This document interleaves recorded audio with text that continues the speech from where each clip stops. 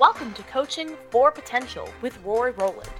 Join national presenter and consultant Rory Rowland as he discusses another aspect of powerful coaching and how it transforms people to improve your organization. Welcome to Coaching for Potential with Rory Rowland. Welcome, Rory. Paul, it is great to be here. Thanks for having me here, my friend. I'm glad you're here. We're going to talk more about how coaching can impact people in a real positive manner. And you've seen this happen. I mean, that's why we do this podcast. Because, I mean, you live this, you breathe this, you do this. Yeah, this is the way my career has projected going forward, because I just love doing it. And the results I get are just so good with the clients, and to see them grow and progress, and to see managers, not to do 70 hours of easy, as we said in the last podcast, working all those hours and learning how to delegate to people, learning how to coach them and have them take over responsibilities and seeing their staff grow. That's the key. I love it. I get geeked up. It's much better than a paycheck. You can't get that in a paycheck, that kind of satisfaction of seeing people grow and expand. So everyone should try coaching.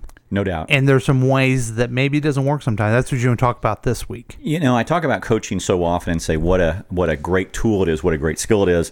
But to be realistic, we got to talk about why it fails. Okay. And what are some of the keys of why it fails? And one of the first ones, I was just on the phone with a client overseas prior to this podcast, and a young woman who's a manager had an employee who resigned, and she was coaching him, prior to it, trying to get him to be successful and work with him and all of that kind of stuff. And he was great. He gave her all of the right answers. He had gone to how to respond to coaching questions, 101 for employees.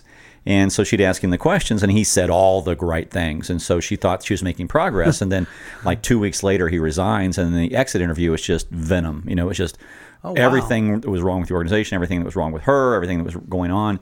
And so, obviously the coaching failed, and she was wondering, what's happening. And of course, one of the things I teach managers is, retrospective coaching. And that is, when things go wrong or things happen, take some time to reflect and see what's happening. You go back and take a retrospective analysis of the situation. And so she did. She said, what's going on? What's happening? Mm-hmm. And so she brought all of her employees in, and she said, tell me your perception of that person's leaving.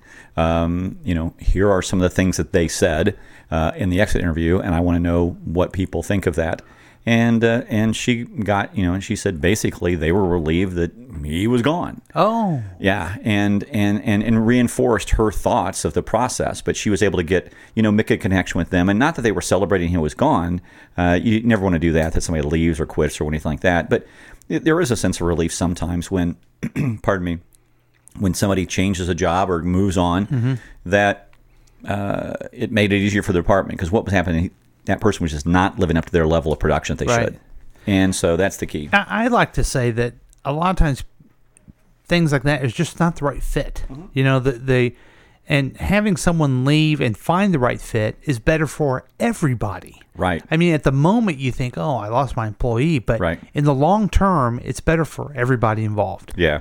I've got a client, and she's a COO, and I think she's just a hoot. She's got over her door, so when the employee's walking out, this is the doorway of happiness. Nice.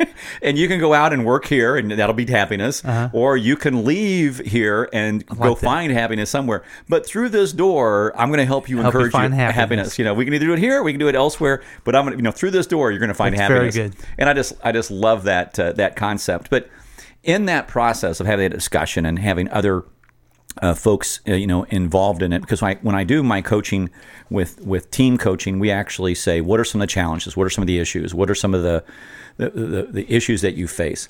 And so they tell real life stories. And so she told this real life story about this employee who, she tried to coach him. He told her all the right things. He leaves. The exit interview is very, very bad. And, and then what do we learn from that? And one of the other managers piped up and said, I think it's clear that sometimes coaching doesn't work, and that's absolutely true. Mm-hmm.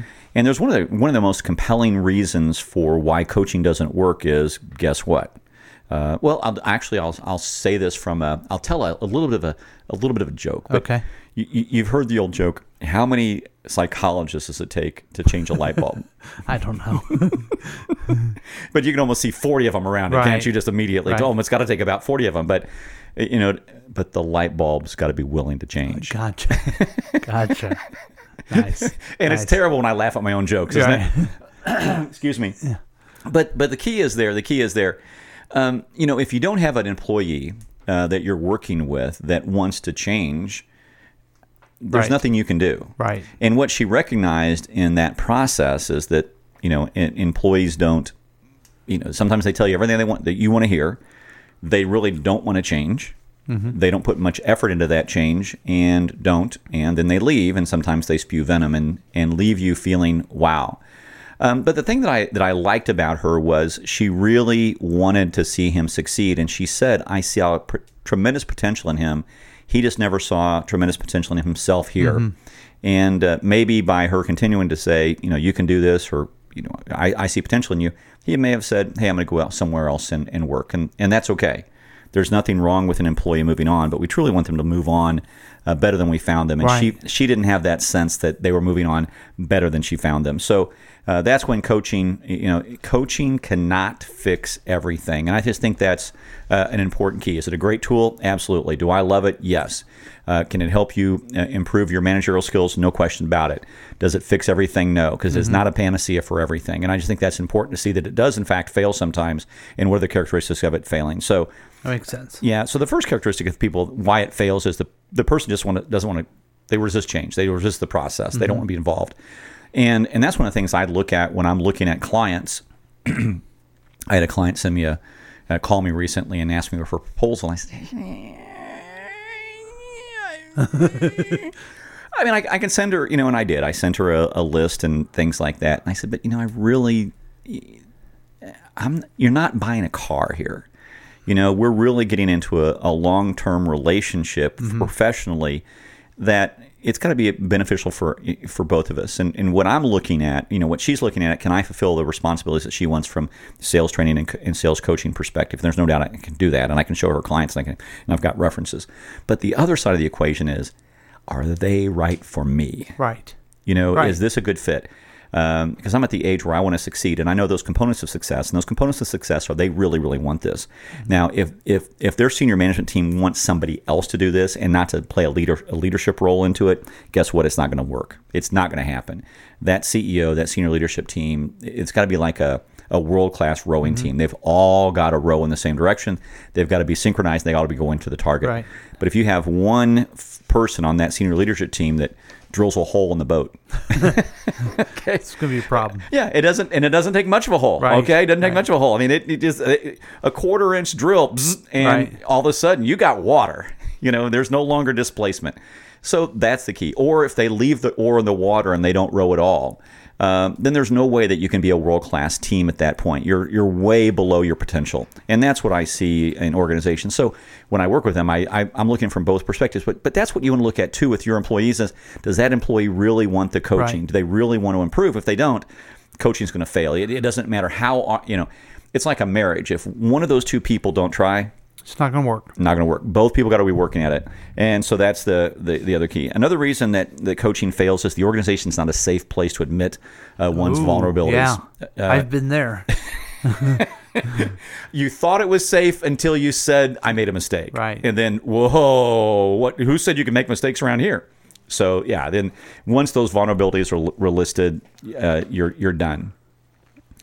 And then obviously characteristics that look promising at first actually have bigger disorder issues. Ooh. So you start out, it looks good, and then all of a sudden you start to hit some rough spots, and then you start to hit some potholes, and then you realize the bridge is out, and this trip's not going any further.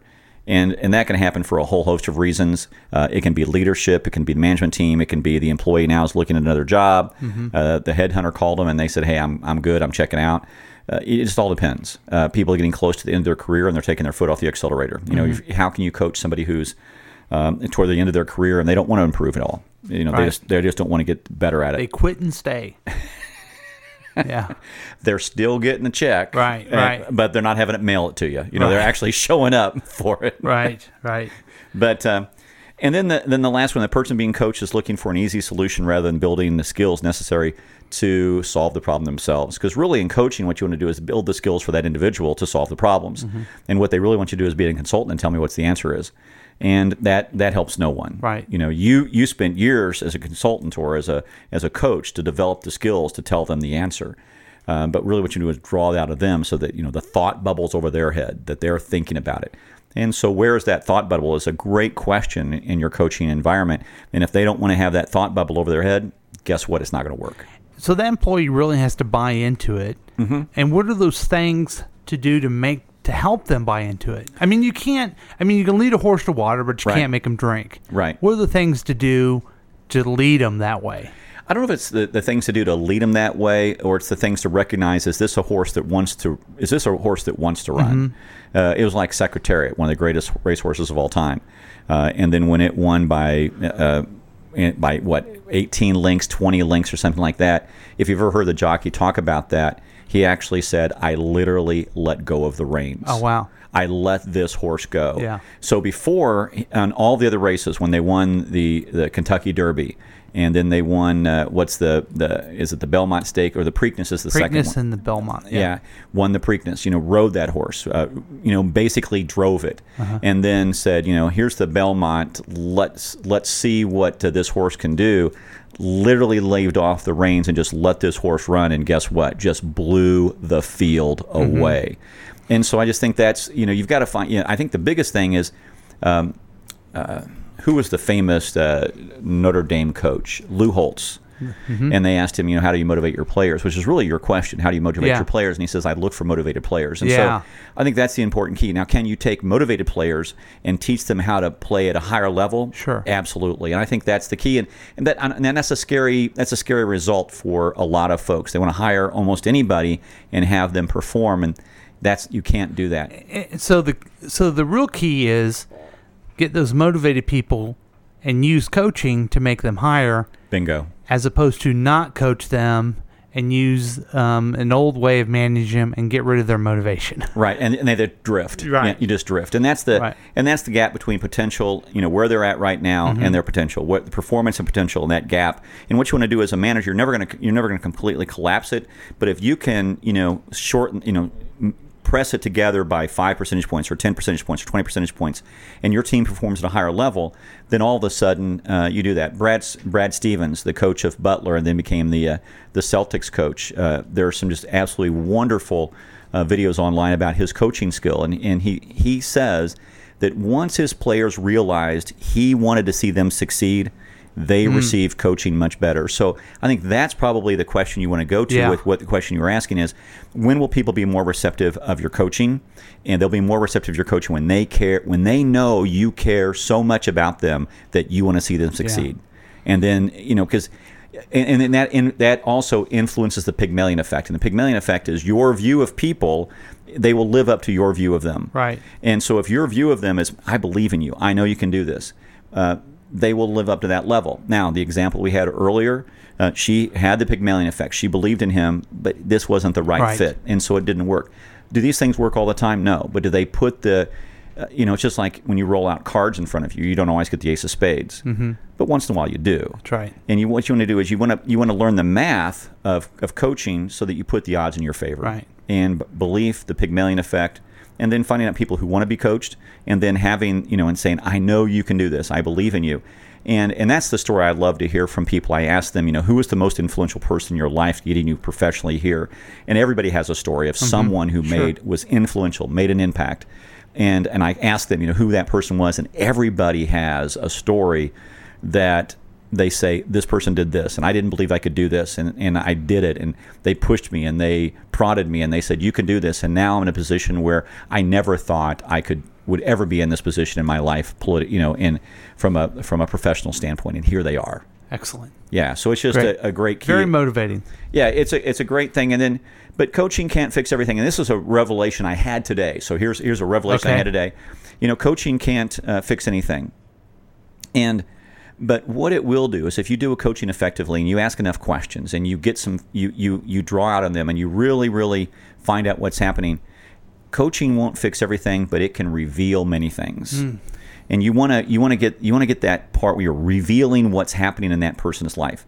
And when she started to coach that person and she started to press him for that I told you earlier that wasn't succeeding and he wasn't getting it, but he was always saying the right things, she began to get a sense of, I think this guy's playing me. I think he's just giving me all the right answers. And she, and it's that cluster of evidence. She didn't have all the evidence at first to do that, but as she continued to coach them, she realized that this is not going to fit. She continued to press him, and guess what? He resigned, which is ultimately either you're a great employee here or you're a great employee someplace else. Right. But, going out my door, you're going to find the door of happiness. And so she sent him onto the door of happiness. But that's when it doesn't work. But just because coaching doesn't work doesn't mean it's effective in most cases. And it's still effective in most cases. And the results you get overall are very, very powerful. But I think it's also very, very important for us in this podcast to be honest with people. It's like, guess what? Right. Sometimes it fails. Right. And that's okay. But the key is that she learned from it is, as a manager, she learned how to be more effective as a manager. She learned how to, now the next time that somebody tries to play her, she's got a rule book or a playbook to go back for. And go, I've been down this path before. I've seen this before. So very good. Yeah. So coaching can't fix everything, but it can reveal many things. Very good. Very good. Now, if people want to get a hold of you, ask you questions, or find out what you have to offer, how do they get a hold of you? Absolutely. They can get a hold of me, and they can call me free anytime, and I'll be happy to chat with them. But it's RoyRowland.com, RoyRowland.com, and I'd be happy to chat. Great. Thank you. Thank you, Paul. Thanks for listening to Coaching for Potential with Rory Rowland. Join us next time for another discussion about the power of coaching.